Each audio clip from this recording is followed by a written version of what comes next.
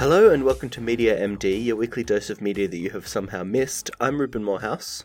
And I'm Elliot Diebold.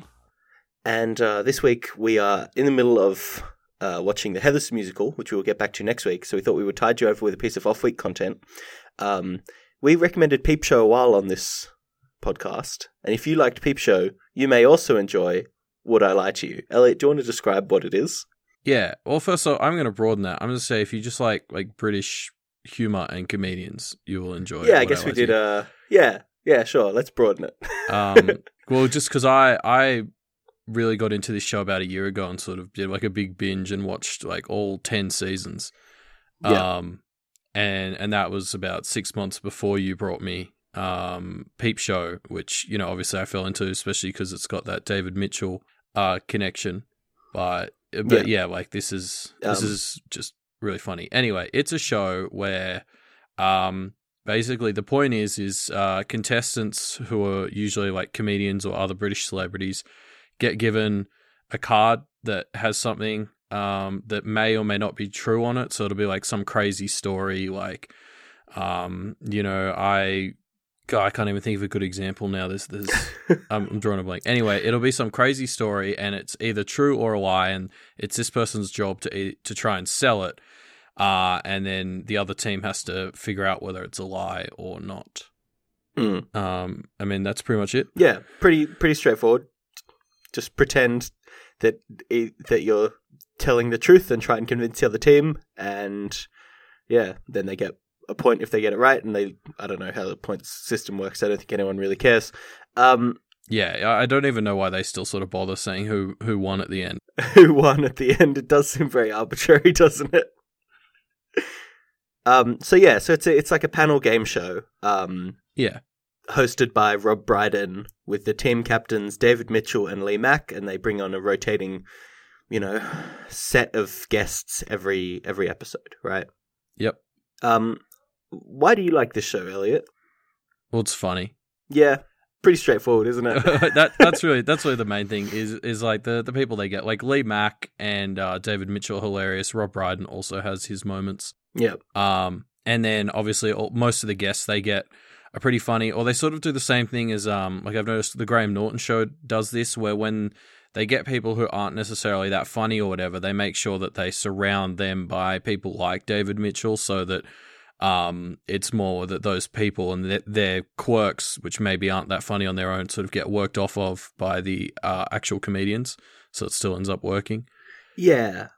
And I mean, also the stories and the lies themselves are fantastic, and so many of the contestants are great liars or have these ridiculous stories that like it's fun to play along. Like when I've watched this with other people, there's been huge arguments about whether something is true or not, and then you know, and you can't wait for that moment where you find out if it's a truth or a lie. Yeah, there are a couple of guests that recur on the show specifically that you know that when they're on the show they're going to have a really great truth or lie. I mean, we're like watching the latest season because I'd finally caught up. I was actually watching it so that as it was coming out in Britain, and I was just waiting for the episode where Bob Mortimer would show up because he's almost always the highlight of the season. That dude has lived a fucking weird life and has the best stories, and because these other true stories are so crazy, no one else knows whether what he's saying is a truth or a lie. Yeah, it's fantastic. I think playing along really is half the fun. The other half of the fun for me is I'm a big fan of David Mitchell. I've watched a lot of of Mitchell and Webb stuff and Peep Show and a bunch of other stuff that he's done. And this is a great platform for him to go on those long rants that he's kind of known for.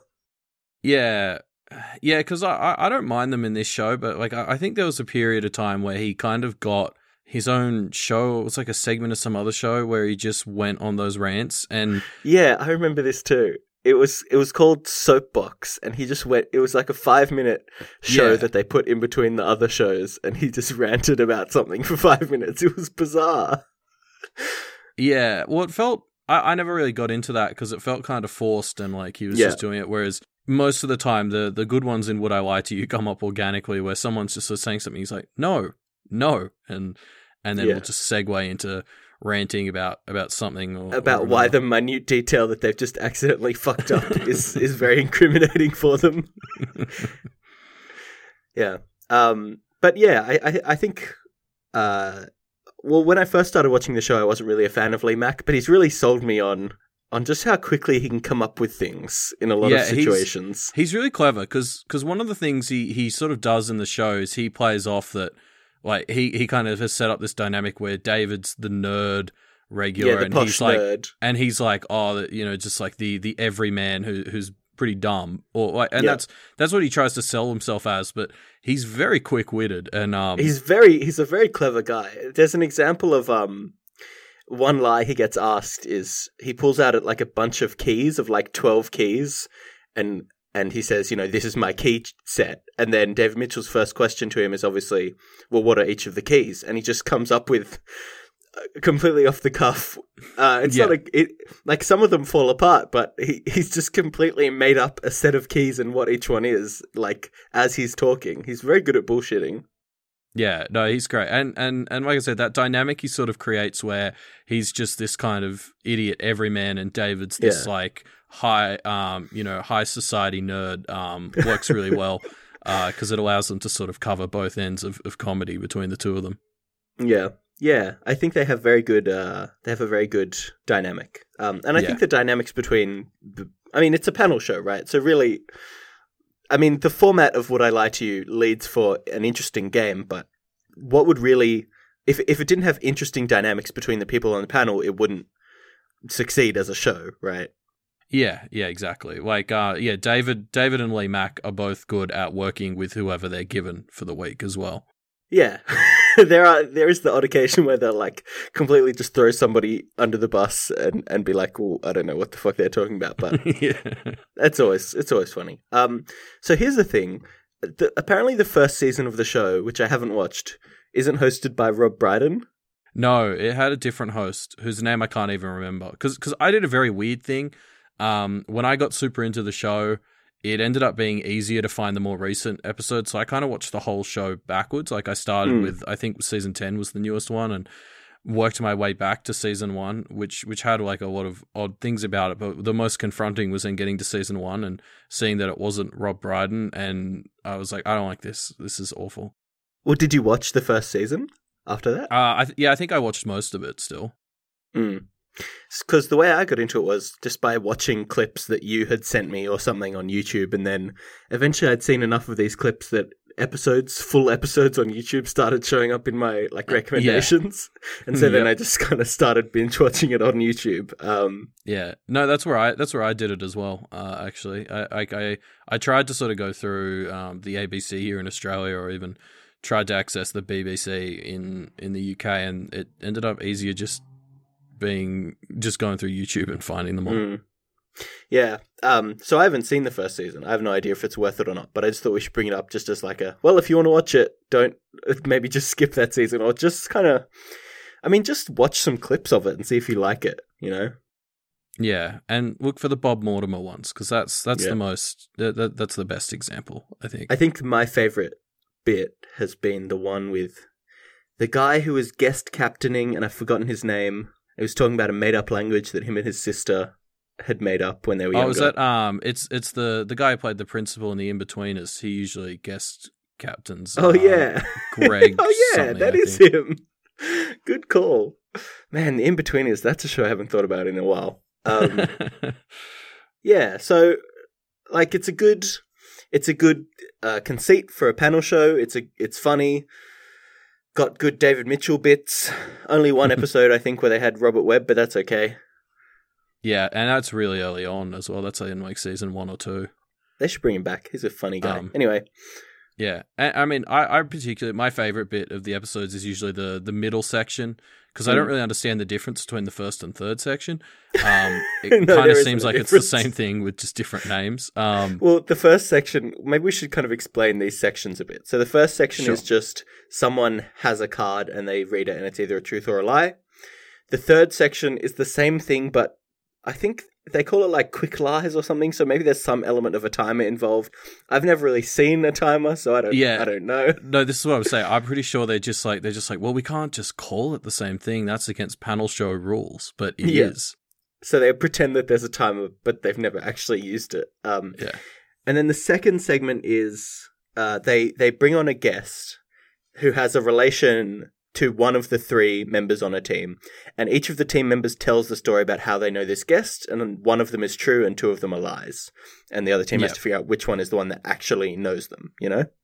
Yeah, and that's usually the best one, because it's just like everyone having to come up with a story relating to some person who sometimes they haven't necessarily seen before they go on stage. Like, that's the best one, when they'll sort of they'll say their lie, and it'll be something like, oh, you know, when I was a kid we used to play together, and that'll be like a 30-year-old guest saying it, and then the mystery person will come out and they're like an 80-year-old, so they would have been like 50 at the time that this person was a kid. So then they have to explain why they were playing with some random 50-year-old. It kind of makes me think about the production of this show and like how it all works behind the scenes. I feel like it would be a very interesting show to make, because the goal would be getting these stories from potential guests and finding just random people that they know. Like, what a weird production crew it would be to work on. I have to imagine that like part of the process for becoming a guest on this show is sitting down with like a producer or something for hours, and they just ask you about every kind of interesting story in your life, and then they must take it backstage and workshop from there. Or you submit a few stories and maybe they pick one, maybe they don't. Or like, I've been thinking maybe they look through interviews with the people, because they're all like famous people, right? They're all comedians or mostly celebrities or whatever. Anyway, it's a good show. I'll probably link to some YouTube compilations in the description so that people have like a gateway drug to get into Would I Lie to You. Anything else you want to say about it, Elliot? Oh, no, just that this is also kind of just a gateway into English panel comedy shows, because there's a lot of them. What are some other ones that you like? So I'm a big fan of like QI as well. That's probably the other big one.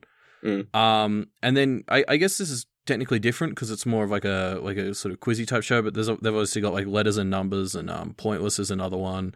And those ones, you know, they'll often have like, you know, just normal people as contestants, but they have sort of celebrity hosts who work on. And just like compared to, I don't know, I've never watched that sort of stuff in the States, but compared to what we get in Australia in terms of that sort of thing, the British versions are just so much better. Yeah, the British have really nailed the panel shows and the game show formats, haven't they? Yeah, like I've tried watching some of the ones in Australia, and I love Have You Been Paying Attention? But apart from that, everything else we've come up with is garbage. Yeah. All right, well, I guess we should wrap it up, right? Yeah, on that positive note. Anyway, back to Britain. They're great. Watch the British stuff.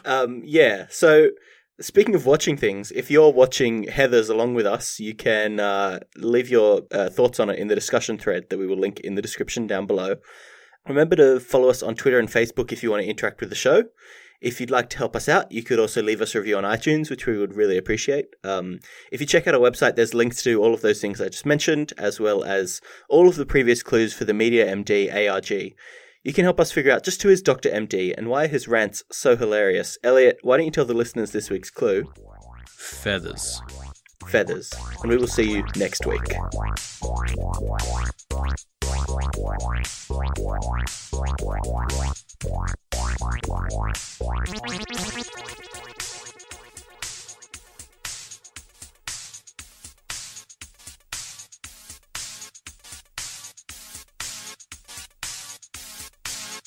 I just realized how much that clue sounds like Heathers.